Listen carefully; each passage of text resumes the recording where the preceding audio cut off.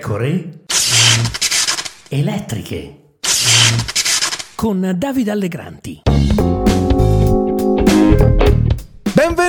Benvenuti, qui Davide Allegranti, nuova puntata delle pecore elettriche. Gli studenti universitari sono tornati a montare le tende per protesta contro gli affitti troppo alti e tra i primi a solidarizzare c'è Beppe Conte, che non si perde un movimento di protesta che sia uno. Protesta chi ha fatto un mutuo a tasso variabile e ora si trova a pagare di più in virtù delle scelte della BCE per contrastare l'inflazione? Beppe Conte è lì, in prima linea, a dire che il governo fa bene a tassare gli extra profitti delle banche, anzi è in ritardo, e lasciamo stare che la tassa è nel frattempo cambiata. Lui, Conte, ci aveva già comunque pensato da tempo. Protesta chi non vuole più i migranti, aiutiamoli a casa loro, eccetera eccetera eccetera.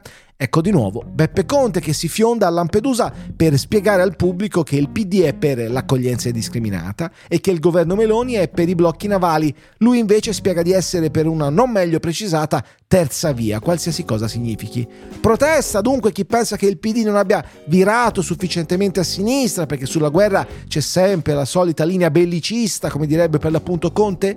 Ecco che l'ex presidente del Consiglio s'affretta a precisare che è tutto sbagliato, tutto da rifare, basta con questa folle corsa al riarmo. Venite da noi, cari elettori delusi di sinistra.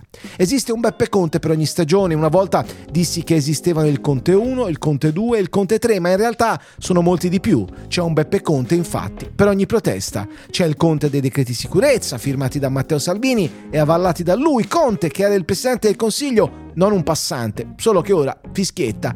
E c'è il Conte del super bonus, il credito fiscale al 110%, peraltro liberamente cedibile, che costa 100 miliardi di euro di spesa pubblica. Lo stesso Conte, che si lancia sovente contro gli sprechi, ha insomma inventato uno spreco gigantografico e continua a difenderlo, come ha fatto al Forum Ambrosetti di Cernobbio, spiegando che se nel biennio 2021-2022 siamo stati la locomotiva d'Europa con una crescita accumulata dell'11%, il merito è gran parte del super bonus.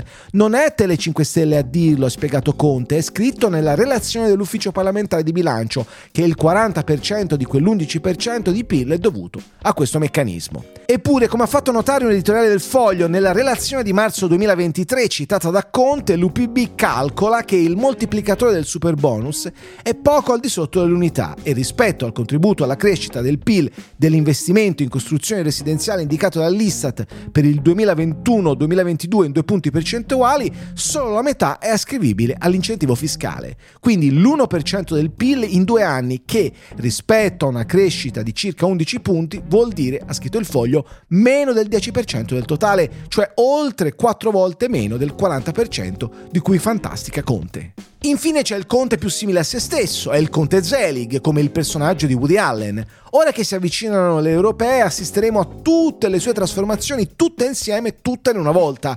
C'è da dire che il metodo del leader del Movimento 5 Stelle paga. Secondo un sondaggio recente di Nagno Pagnoncelli, Conte è terzo nella classifica dei leader di partito con un gradimento del 30,3%, sopra Matteo Salvini con il 29,1% e sopra Elly Schlein, ferma al 24,8%. Quel che conta di più, insomma, sono le giravolte. Ciao, a domani!